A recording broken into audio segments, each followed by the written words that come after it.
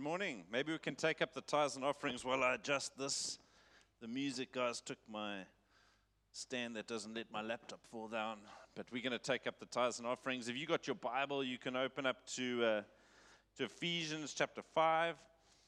And we're going to be starting in verse 15.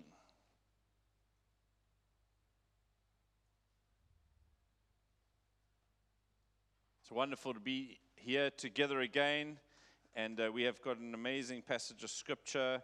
And I just asked the elders for a bit more time today because we're actually going to do some questions and answers. So you should actually have on your seat or on the seat next to you a piece of paper. And if you would like a pen, if you stick up your hand right now, some lovely people will rush a pen to you. Because what we're going to do at the end is if you've got any questions that come up during this message, if you write them down and we like your question, no, I'm joking. Nadine and I are actually going to answer questions just now. So if you just keep your hand up, we can get a pen to you. If you want to know who's going to win the Super Bowl, I can't tell you, but we'll answer questions from the passage. I just, as pens are going out, we're about to jump into a passage that is well known. It's a passage about marriage, and I just want to talk to you if you're not married. So if you're not married, you don't have to put up your hand. But I just want to talk to you quickly because there's one hand. He's available. No, I'm joking. We could do something here this morning. No, I want to just speak to you if you're not married. Don't check out from a message like this because, A, you might be married in the future or you might want to be married. True story? So this will serve you now even if you're not married. And secondly, if you're not married, but you're part of a family of faith, it's actually part of your job. You know, marriages, wedding ceremonies are a public occasion, aren't they? And one of the important parts of that public ceremony is that when people make their vows to each other, they're asking their family, the extended Christian family, not just their own family, to help them to make good on these promises that they're making. And so you're going to hear some stuff about Christian marriage, and even if you're going to be single for the rest of your life, you actually have a role to play to call people to this standard of biblical marriage. Does that make sense? So whoever you are, I want to encourage you to just press in today. I'm going to start by not reading the text. We'll get to the text in just a moment. I want to start by talking about marriage being like a garden. And I think that's appropriate because marriage started in the garden, didn't it? It started in the Garden of Eden. And I want you to, in your mind's eye, to think of marriage as a garden. It's a God-ordained and good gift from God. Marriage is a good gift from God. There are many people who don't view marriage as good these days because of sin and pain, but marriage is a good gift to men and women and ultimately, therefore, to their families and to society.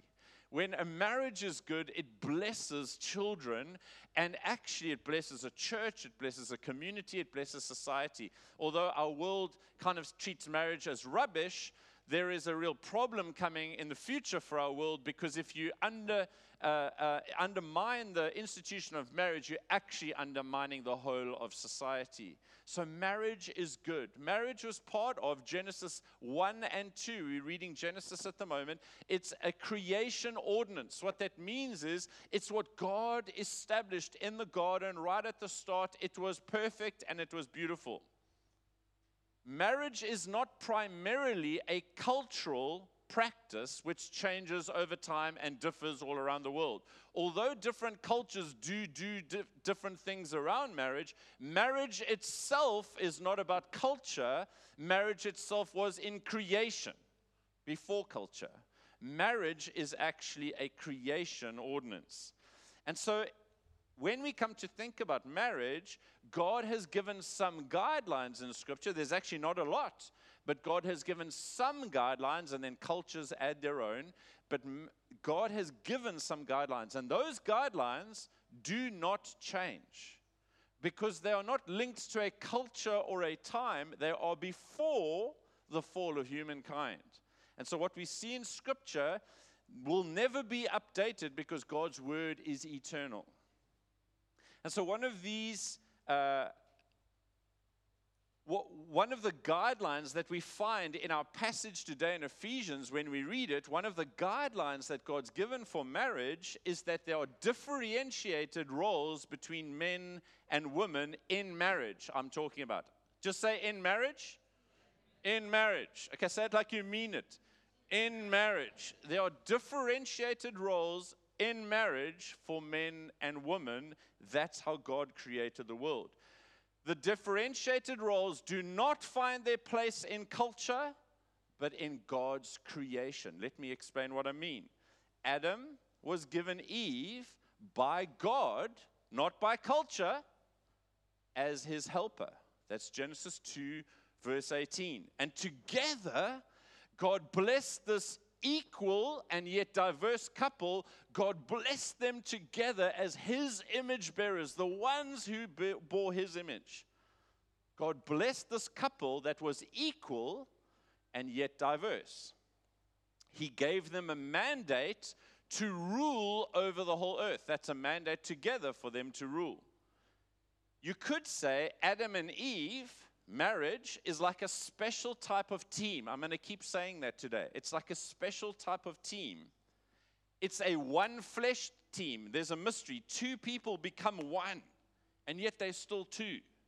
It's a special type of team that are joined together in marriage. They are co-image bearers of God. They are equal in value and equal as image bearers of God, and yet they have got different roles within the team. And that's what's true of all teams. If you take soccer, if you've got 11 goalkeepers, how are you going to do? You might not get any goals scored against you, but you might not score any goals either. And so all teams have got different people who are together on one team. There's different roles within it. And so this is a special team given by God. Now, sadly, Genesis 3 is in our Bible. And in Genesis 3, we read about the fall of Adam and Eve, recorded in Genesis 3. And so those guidelines that God gave, the different guidelines to men and women, those guidelines were distorted in the moment that Adam and Eve sinned. So the good creation that God had made was messed up. And you can actually read that in Genesis 3, particularly Genesis 3:16. And so if we come back to this analogy of a garden and the marriage that happened in the garden, just think about the effect of the fall on the planet, on the earth. When the fall of humankind happened, the earth, the Bible says, didn't just produce flowers, but it began to produce weeds as well. Thorns and thistles. And now what used to just grow, fruit used to grow, flowers used to grow without any weeding, now there is weeds in this garden. Weeds now grow in this garden in Genesis chapter 3. And so although it was a good, perfect garden, there's now weeds that are growing in this garden as well. And marriage, if you imagine marriage as a wonderful God-given garden, which was intended for man and woman to tend and to care together and to delight in and to enjoy the fruit and the flowers of, marriage too was good. It was given by God. It was good. But because of the fall, just like on the earth, there are now weeds in the earth, there are kind of weeds in your and my marriages. Amen? Do you know what I mean? There is even hard work and sweat. What could just be easy sometimes isn't so easy. Even Nadine and I, yesterday, we had a disagreement that took longer than you would have liked. Took more sweat than it should have. I was obviously preaching on marriage today. Okay? Stop laughing, Mike.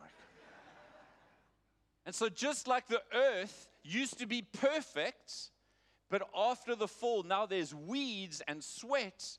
Marriage would used to be perfect. All of us have only ever seen marriages or experienced marriages that have also got weeds and sweat involved. Does that make sense? More than that, marriages now can have seasons of dryness, where honestly, there's no fruit or flowers to enjoy in this marriage.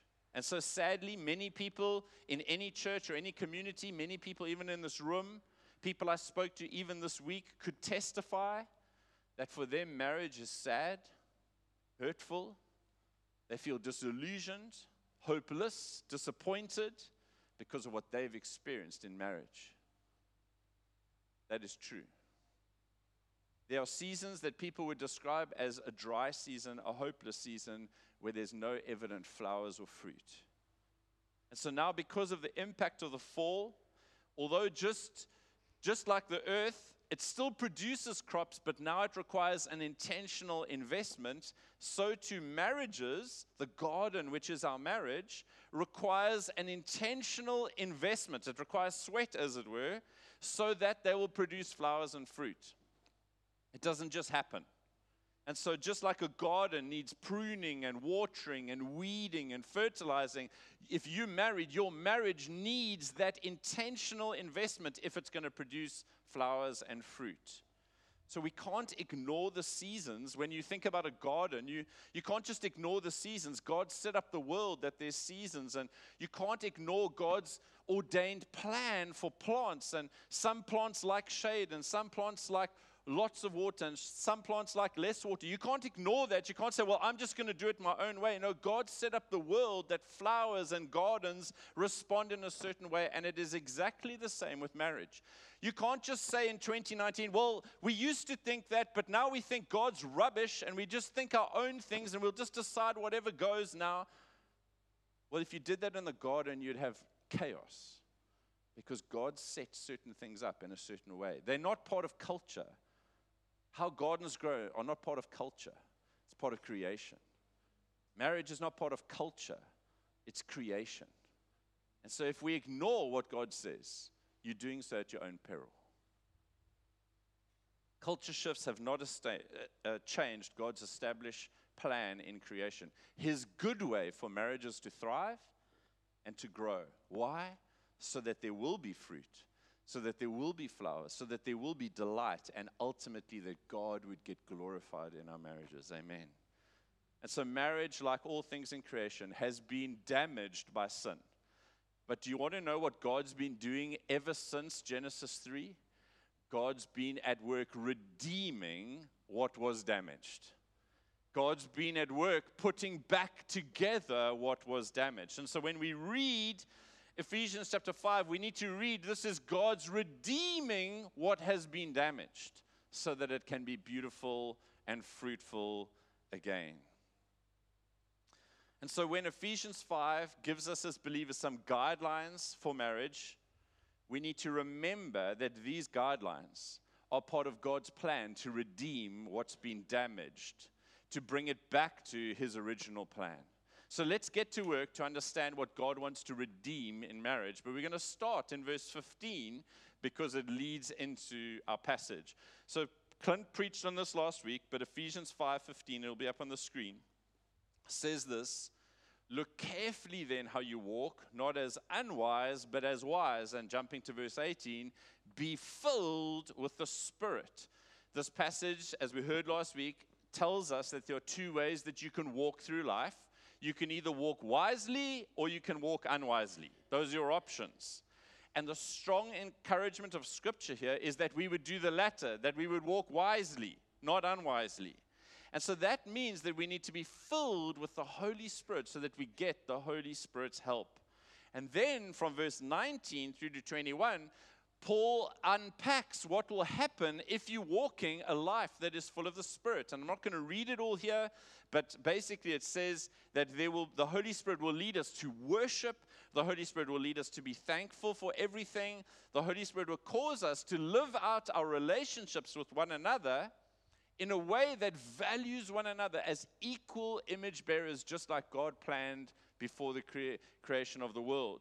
God wants us, when we're full of the Holy Spirit, we value every person, men and women and young and old and every culture. We value everyone, and so we submit to one another out of reverence for Christ. We listen to one another's interests. We love one another because Jesus has loved us, and he's given us eyes to see the value of the people around us. That's verse 21. And so we to mutually submit to one another, That is the atmosphere and the attitude of the local church. That is what we're supposed to do. We're to prefer one another. We're to want to serve one another. We're to listen to one another. We're not just to speak ourselves and want everyone to listen to us. And so this attitude ought to characterize the heart of all of our relationships with one another. Full stop. Can you agree with that? All relationships should be under that banner. But then Scripture zeroes in on 4 relationships where there is some specificity. There is some specific roles for certain people. Let me show you these 4 relationships. They're going to come in the next few weeks as we preach into them. There are 4 relationships here. Firstly, there's Jesus and his church or his people. Now, mutual submission. Does Jesus submit to his people? Not a trick question. Does Jesus submit to his people? No, his people submit to him. Wives and husbands, wives should submit to their husbands. We'll get into that one in a moment. Children and parents, do parents get told to submit to their children? No. And then employers and employees, do employers get told to submit to their employees in this passage? No, they won't. We'll cover that in the weeks to come. Friends, there's this general instruction for us to mutually submit to everyone. That's the attitude and the atmosphere of all of life. But then, and we're going to look at each one of these, in the next few passages, there are some specific examples to specific groups of people within that big general command.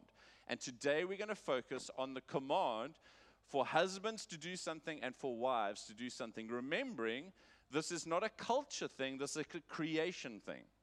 And so let's come back to that in just a moment. So husbands and wives, let's read from verse 22 through to 33. And let's submit ourselves to God's word. Wives, submit to your own husbands as to the Lord, for the husband is the head of the wife, even as Christ is the head of the church, his body, and is himself its Savior. Now, as the church submits to Christ, so also wives should submit in everything to their husbands.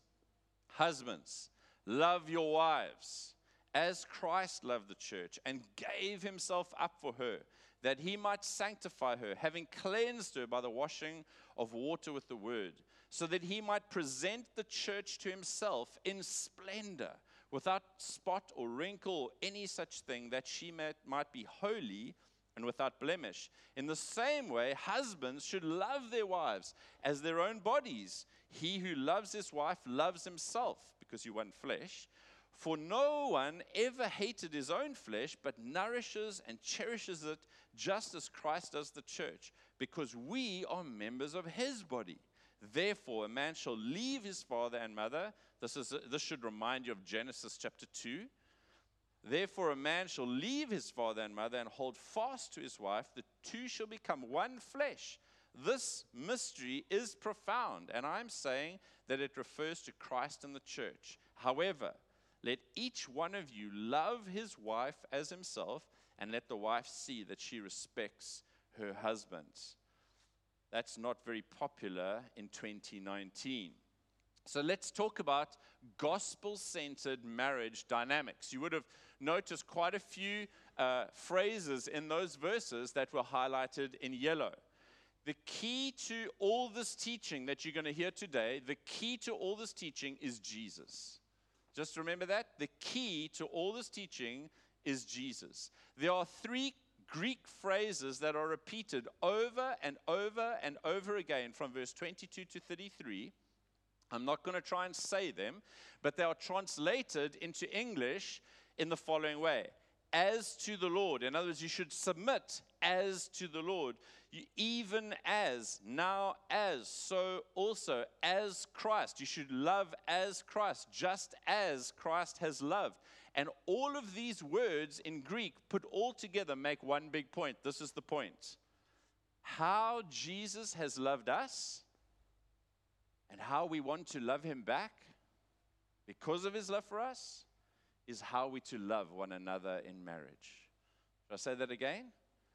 The example for us for how we should love in marriage is how we've been loved by Jesus. And how we love him back by submitting to his lordship. That is how we're to love in marriage, whether you're a husband or a wife. So if you want to work out how to do marriage, you need to be loved by Jesus, and you need to love Jesus back. And you need to keep on meditating on that. We're going to break bread just now on purpose today, because we're going to remember how God in Jesus has loved God, but that He's laying down His life for us. This is how you know what love is. Not that you loved God, but that He loved you by dying for you on the cross.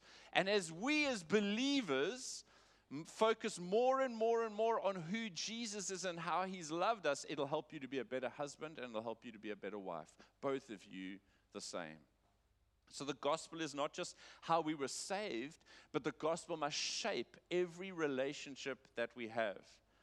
So let's look at the two God-ordained creation roles, not culture roles, but creation roles that were given to men and women who are in marriage. We're talking about marriage. And the first one is redeeming the beauty of submission. It's like we need to see the garden as beautiful again.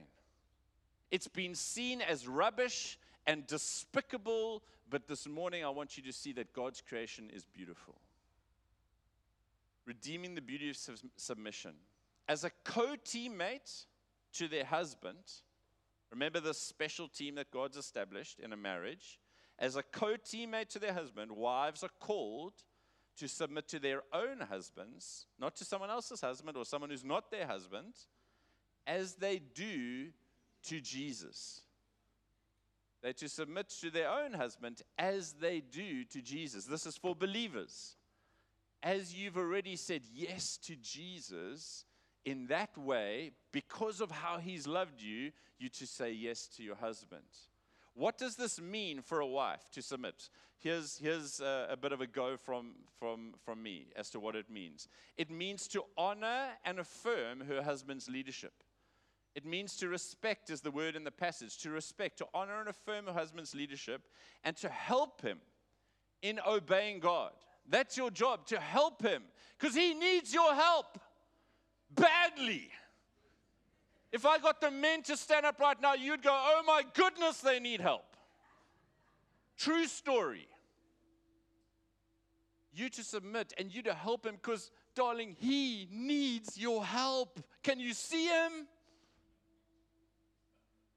Because he needs your help to obey God for himself and for your marriage. He needs help.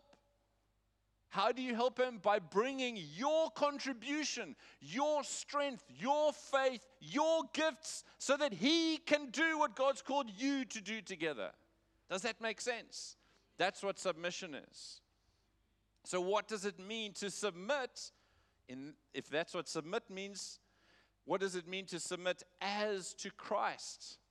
Let's all think about this, because we're all to submit to one another out of reverence for Christ, but wives in particular can think about this. Well, how do we submit to Jesus?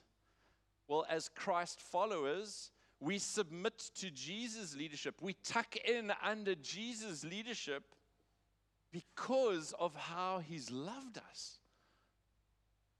We have no problem saying yes, Jesus, because he's loved us with an everlasting love. Look at it. This is the reminder. He has loved us with an everlasting love. Who would not say yes, Jesus, to that love? He has loved us even when we were unlovely. He loved us before we loved him. His love transformed us, actually.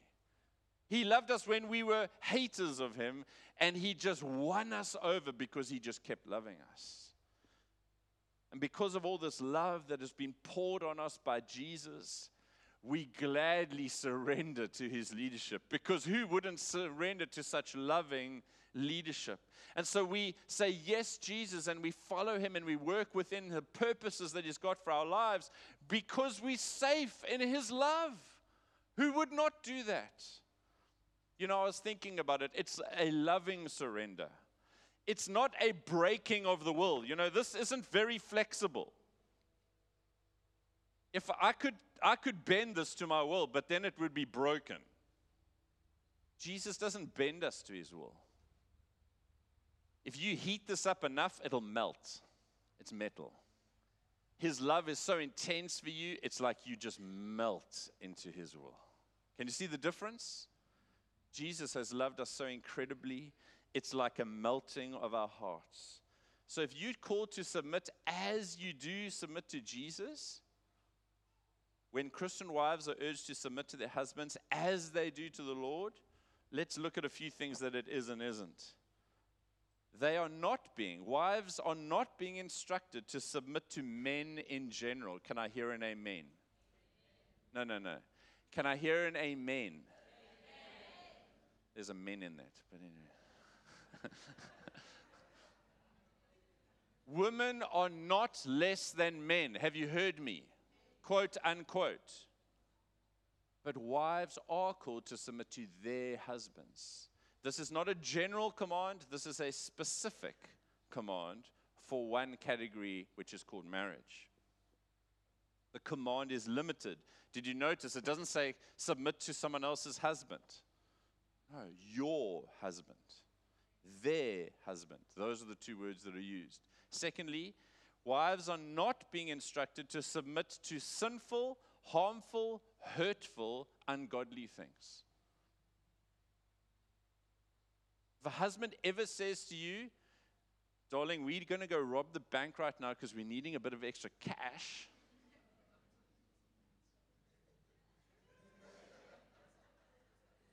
I'm being stupid, but do you know what I'm talking about?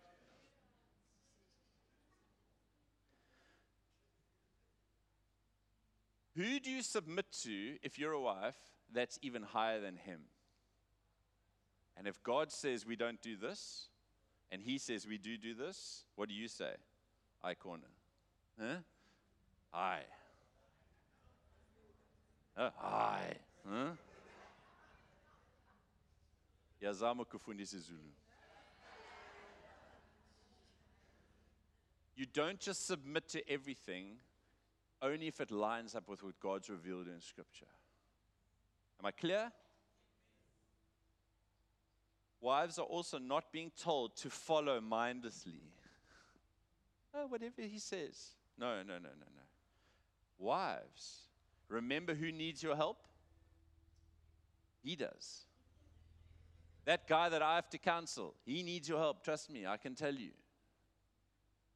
And so you're not to follow mindlessly. You're to use all the faculties of your strength and your intellect and your talents and your ability to help the man. Because he desperately needs your help. This has got nothing to do with being mindless. It means activating what God's put in you. But not against him, but to help him.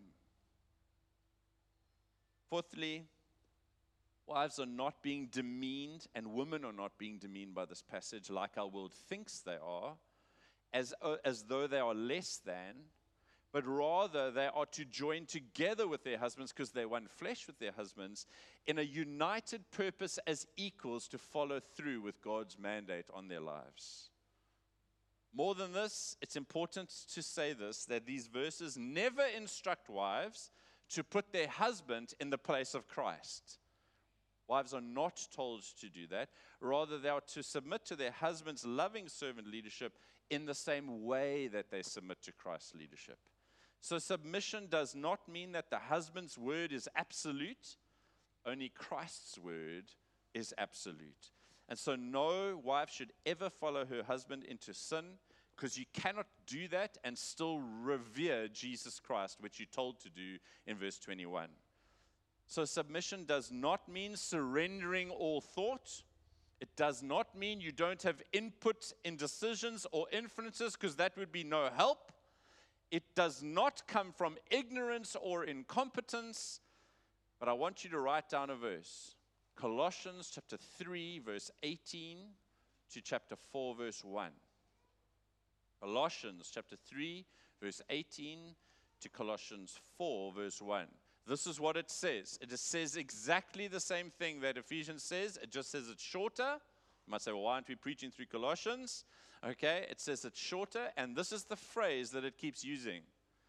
Wives, submit to your husbands, and then it says, as is fitting in the Lord.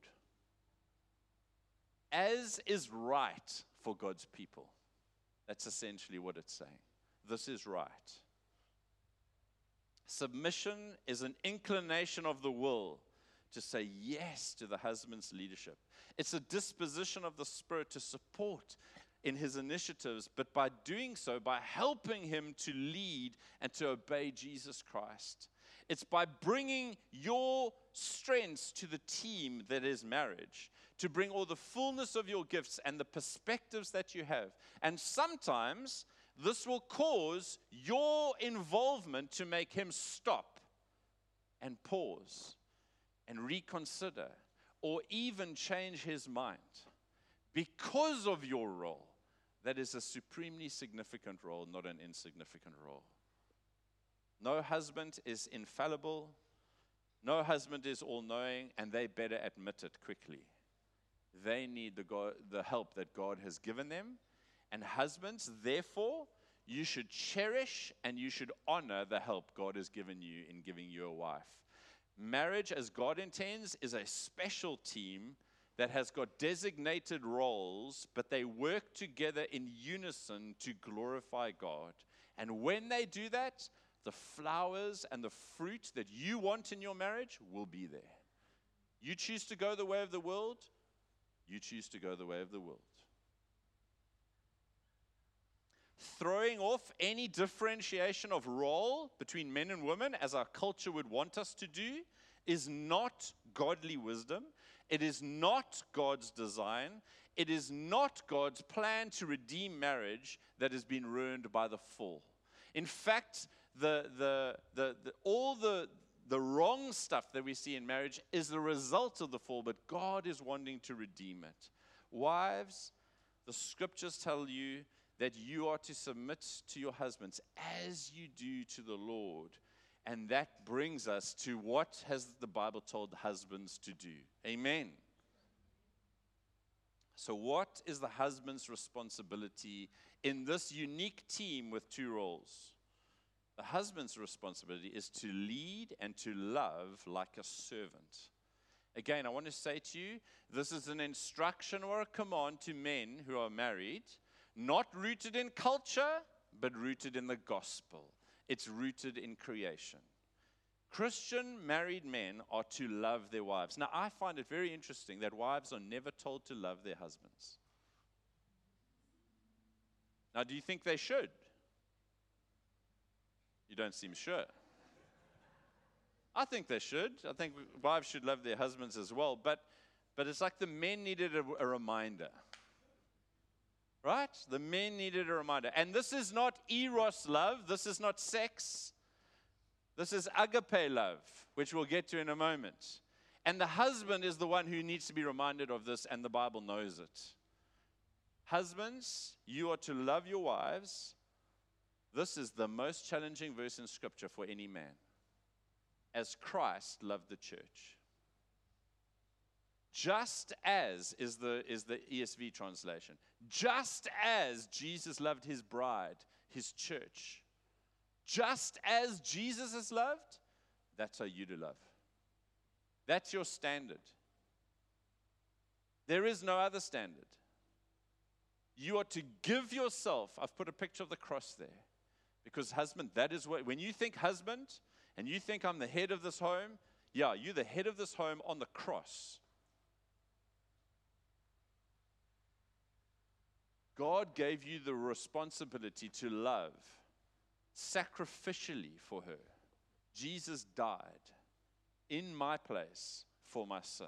When last did you die to something for your wife? Because of sin, sadly, leadership and the headship role for husbands is broken all around us, isn't it? The scourge of women and children abuse, it is atrocious. Men and husbands have typically responded to the fall. They've sinned in two main ways. And normally they do both of them. Men have responded to the fall of sin by either abdicating responsibility, by just sitting on the couch with a beer and a remote control, and abdicating responsibility, or they've harshly demeaned the women in their life and ruled over them with a harshness that is ungodly. And both of those are wrong. You know what? The art of being a godly husband needs desperately to be redeemed. Can you say amen to that, ladies? The art. I almost want to start a club, like godly husbands, like the art of being a godly husband needs to be redeemed. And that's exactly what this passage is trying to do here. The vision of a godly husband here in Ephesians 5 is a man. If you're not married, just picture this man. Don't marry any other man than this man. A man who embraces his primary responsibility to love his wife as Christ has loved the church. A man who loves through sacrificial leadership, whose protection and care and provision for his wife and for his family. A man whose jeans are all worn out, not because he bought them at some fancy shop, but because he's been praying. If your man's not coming on Wednesday morning, shame on him. The standard for men is none other than Jesus. Jesus. And how he has loved us. That's your standard, men. And so how has Jesus loved us? He wasn't thinking about himself when he died on the cross. He was thinking about you and me. How many selfish men are there? God has not called you to be selfish. He's called you to be like Jesus and to love so that you put away your golf clubs and you put away your fishing rods and you put away your whatevers and you serve your family and your wife in particular. How has Jesus loved us? He sacrificed himself for us. He took our burden on his shoulders. Man, why has God given you some shoulders? Because you're supposed to carry the load. You're supposed to take the weight. When your wife is worrying about something, you to take that load off her, not add to the load. You to take it off and you to say, I'll carry this, honey. Can you help me to carry it? Men, if I think about how Jesus has loved us, he didn't wait for me to be lovely. Well, when you're lovely, I'll love you back. No, he loved me when I was his enemy. He took the initiative. Real love, godly Jesus love, doesn't wait. It takes the initiative. And it's a transforming love. His love, Jesus' love, changed my heart from the inside out. When you love as you've been loved, your love will change the very person you do love. It'll change them. What's going on here? It will change them because of the love that you take. You're to love them with agape love, which is the word that is used for Jesus' love for us. And if you want to know what that is, just look up 1 Corinthians chapter 13, verses 4 to 8, which is an outworking, an unpacking of what agape love is. It's patient and kind and not arrogant and not rude and not insisting on its own way and not irritable. No husband's ever irritable, hey. Not resentful. It doesn't rejoice in wrongdoing. It loves all things. It bears all things. It believes all things. It hopes all things. It endures all things, and it never ends. That's the love that Jesus loved us with. That's the love for husbands to love with. Husbands, you to love in this way. And when you love in this way as a head in your home and in your marriage, you will be countercultural and you'll be so attractive to your wife when you are like this, because you'll be like Jesus. This is the exact opposite. What I've just explained to you is the exact opposite of what has gone wrong in our world with men, isn't it? The husband must use the God-given role and responsibility in the team that he's in. And what must he do with that responsibility and role? He must bless his wife by loving her and serving her in the 1 Corinthians 13 way. And when a man does this, I believe he makes it easy for the rest of the team, his wife, to play her role. When a man is really like Jesus, and is loving like Jesus has loved him, I think it's very easy for the wife to then tuck in under such loving leadership. Remember how we submit to Jesus? He has just melted our heart with his loving actions towards us. And so we say, yes, Jesus. It's a willing yes. And then together, just remember that picture of the garden. They will see fruit and flowers, peace and joy, purpose and fulfillment appear in their marriage. Oh my goodness. It's gone long. Friends, this is God's word to us. Amen. I urge you to take it seriously if you want your marriage redeemed. Now, who wants to hear from my lovely wife on this topic? Huh? Come, baby.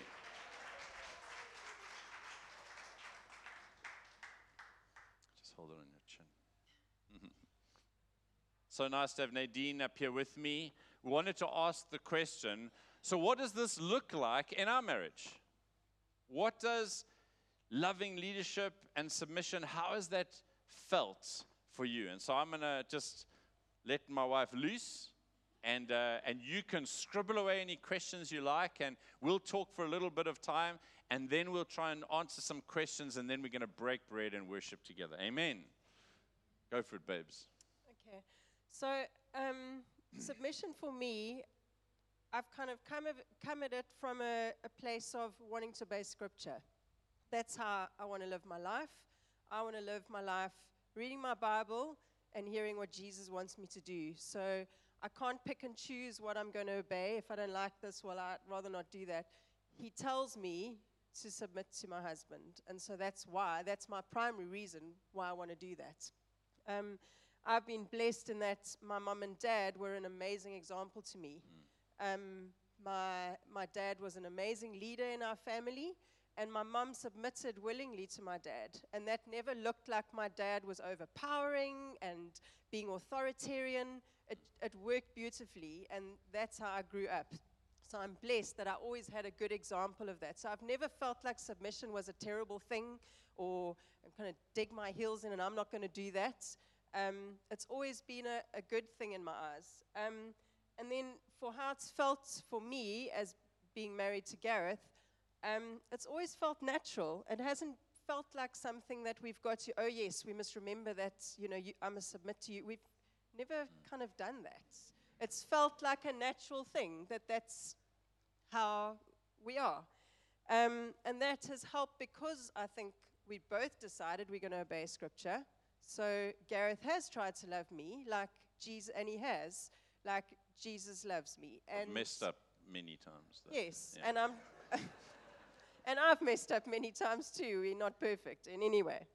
And also it's felt like Gareth has led me and led our family, but not in an authoritarian way that I want to say, golly, no, I'm not going to do that. I'm not going to listen to this person who's lording over me all these rules, and it's never been like that. So it's been easy to submit because that's been the experience.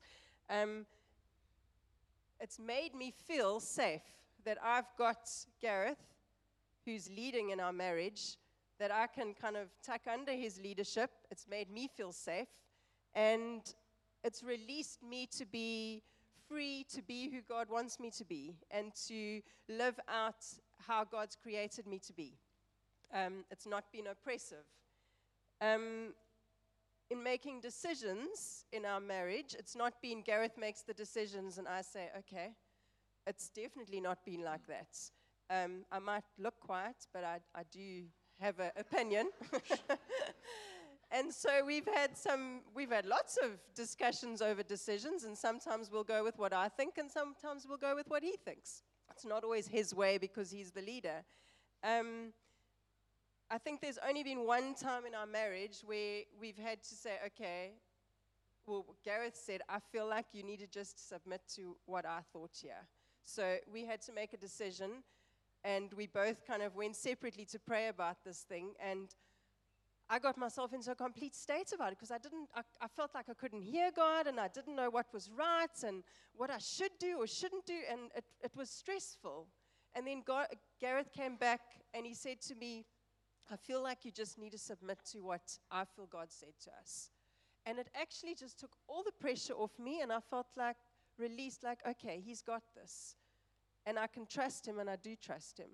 And that was an amazing example of being able to submit to leadership that is godly, and I can trust him. And it made me feel safe, and okay, he's got it. Just on that, we went away, we went to Kai Forest, we went 2 different ways to pray. We actually really needed to make this decision. We had been in it for a while, and I felt God say to me, ask Nadine to submit to you. And I'd never done that ever. And I kind of felt like, you know, like we believe in submission, but I've never asked for it. Do you know what I mean? And I just remember Nadine just saying, oh, you've made a decision. And I just felt so blessed, because actually what God had asked me to say resulted in freedom, not, you know, a difficult response. And so, yeah, that was quite an amazing thing, hey? That's lovely. Thanks, babes. I think she did well, hey? Can I encourage, if you've got any questions, can you maybe just move them to the center aisle right now? If you just pass them along, and we're gonna go through a couple of questions and answers that people might have had. If you can write down quickly, if you want to, we want to kind of scratch where it's itching for you. If there's anything that was said that you didn't understand, or you wanted to ask a question, if someone could maybe just get those up to the front, hey? You're going to help answer the questions, huh? All your questions are for Nadine, hey? So yeah, if you've got any questions, can we get a few so we can start reading, Ant? And we can just get going. Just get someone's attention, and we'll get it to you. Okay, I'm just going to get going. This one says, Keegan, if you in the band can get ready, you might as well come up now. When married to an unsaved husband, how does the saved wife cope with obeying Scripture at all times, especially the respect side of it? I think that's a great question. So essentially the person's asked, so I'm saved, but I'm married to an unsaved husband, so how do I work this out? And so I want to start by saying, I think this is really difficult, okay? And so any answer I give right now isn't to try and make it simple. I think this is really difficult. Ultimately, you do need to submit to Jesus, okay? But 1 Corinthians 7 does give you some teaching. I'd encourage you to look at 1 Corinthians 7, and there's some specific teaching for wives who are married to an unsaved person. And again, I would just say, in general principle, yes, you still to submit to your husband, even if he is not a Christ follower. However, if he's wanting you to submit to things that are contrary to what the Bible says, then you wouldn't need to submit to that. And I think if you're finding this complicated, this is where it's great to be part of a church, because you can speak to some other mature women. You could come and speak to leaders, and we could help you navigate that space. Anything else that you'd add, baby?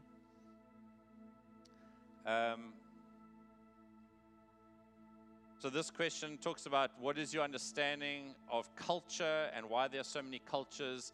I'm not going to answer that this morning, but if you've asked the question, because I think it takes us off topic, but if you want to, I'd be more than happy to chat with you later.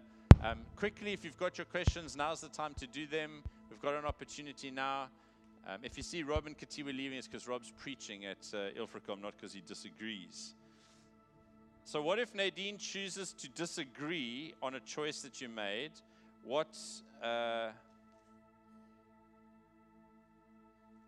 if they were rebellious to what God said you should do? So we definitely don't always agree at all. What? We have to keep talking until we do come to an agreement, and we always have. So, I mean, that one time is the only time I can actually remember where we just I couldn't come to a decision or couldn't make a decision. But we always will just keep talking until we come to agreement. And it's not always clean and tidy. Sometimes it does get messy and we fight and get upset with each other, but you've got to get to a point where somebody's laughing because they saw us at Mug and Bean and said, oh, it looked so nice you sitting there having coffee together. And I said, yeah, we were actually having a rip-roaring argument. I'm so glad you didn't notice. So yeah, we'll keep talking until we get to a decision. So this person says importance. I think they're underlining what I said earlier. Never replace Christ with your husband. And then they've got a question from Scripture. Was it wrong for Sarah to call Abram my Lord? Wasn't she replacing God with Abram? And so just the word Lord in the Bible just means master. That's all it means. And so that could be someone at work. It could be you're a person in the army and there's a sergeant over you. It's just a general word. But when it's capital L in your Bible, and especially when it's all capital L, capital O, capital R, capital D, now it's Yahweh, now it's God. And so the word that we know, our Lord, we're using that as God, but actually the word just means master, someone that you submit to. Okay, so how did you know she was the one? Well, it's obvious, huh? So we don't have time to tell you our whole love story. My wife's playing around with my computer here. But I can tell you that we are high school sweethearts, that we met when we were 16 years old. And we went out as boyfriend and girlfriend for 6 years. And then we got married. Nadine missed her graduation as a teacher because I couldn't wait anymore to go on honeymoon. So we high school sweethearts. We worked out the other day that we've been together for I think it's 29 years, and praise God for that. And I would love to pray for you later if you are wanting to find a husband or a wife. I would really love to pray for you. Go for it. Let's make this the last one. Marriage, culture, tradition, difference. Submission in everything. What is this? So the question is, how do you kind of where does marriage fit with culture and tradition and the gospel? And what I've tried to answer for that is that marriage is cultural. It takes on all forms around the world, but it started in creation. And so when we read our Bible, we're going back to the Garden of Eden. And in every culture, there are good aspects of every culture, and there are neutral aspects of every culture, and there are negative aspects of every culture, right? The problem is when you're in culture, you can't see your own culture that well, but others can see your culture. And so you need to work out, Lord, what is the Bible's culture, and how do I work that back to my culture? Because there might be some things in your culture that you should be saying no to, and there are other things in your culture that agree with the gospel. Does that make sense? Great. I think we should worship. Thank you, darling. You've done so well.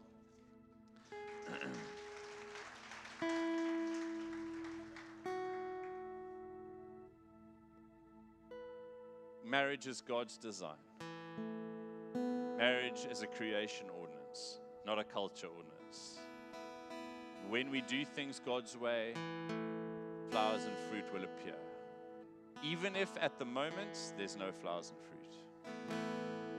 If you choose to be godly in the role God's given you, and you pray and you trust God, it might be a very long road, but God can do miracles. I believe in the God of miracles. Do you? And if you need hope for your marriage, or if you want to be married, or if you're really wrestling with what's been shared, I urge you to not just rush off today, but to come and speak to me, come and speak to someone, get prayed for. But we're going to stand together. Let's stand together. We're going to remember Jesus. Why don't you, as you stand, why don't you all go and get the elements and go back to your seats, and we're going to break bread together. And then we're going to close in a time of worship that's not just going to be one song. We're going to focus our eyes on Jesus. Let's all get the elements. You guys are going to do it later. We're going to have it later.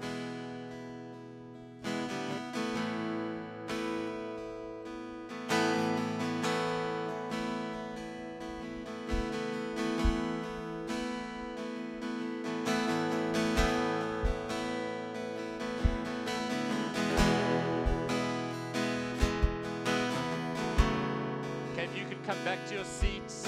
We're going to break bread all together at the same time. When we've finished with communion, we'll go and fetch you don't have to fetch your kids, but the kids will join us for worship. Come quickly back to your seats if you could.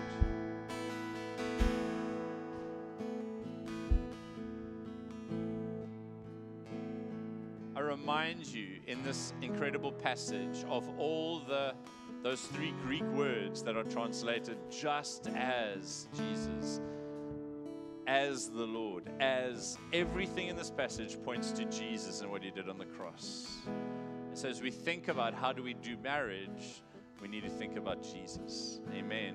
And so why don't you hold up the bread? This is a symbol of the body of Jesus. These loaves this morning have been broken into lots of little pieces. And that's a symbol that Jesus' body was crushed. He laid his life down. Take the bread, remembering Jesus. And why don't you just thank him in your own words? Thank you, Jesus.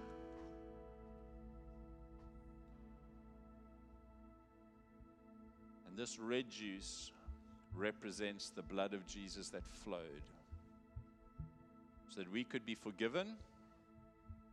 I've no doubt there's people who need forgiveness this morning. Maybe you're a wife and you've been kicking and screaming against this and you felt justified by the world in 2019. Maybe you need to say, sorry, Lord Jesus. Maybe you're a husband and you've been ungodly in your leadership. You can say, sorry, Lord Jesus. And this grape juice reminds you your sins are forgiven. So why don't you drink it now and then let's worship together. If you would value prayer later on, then come after worship.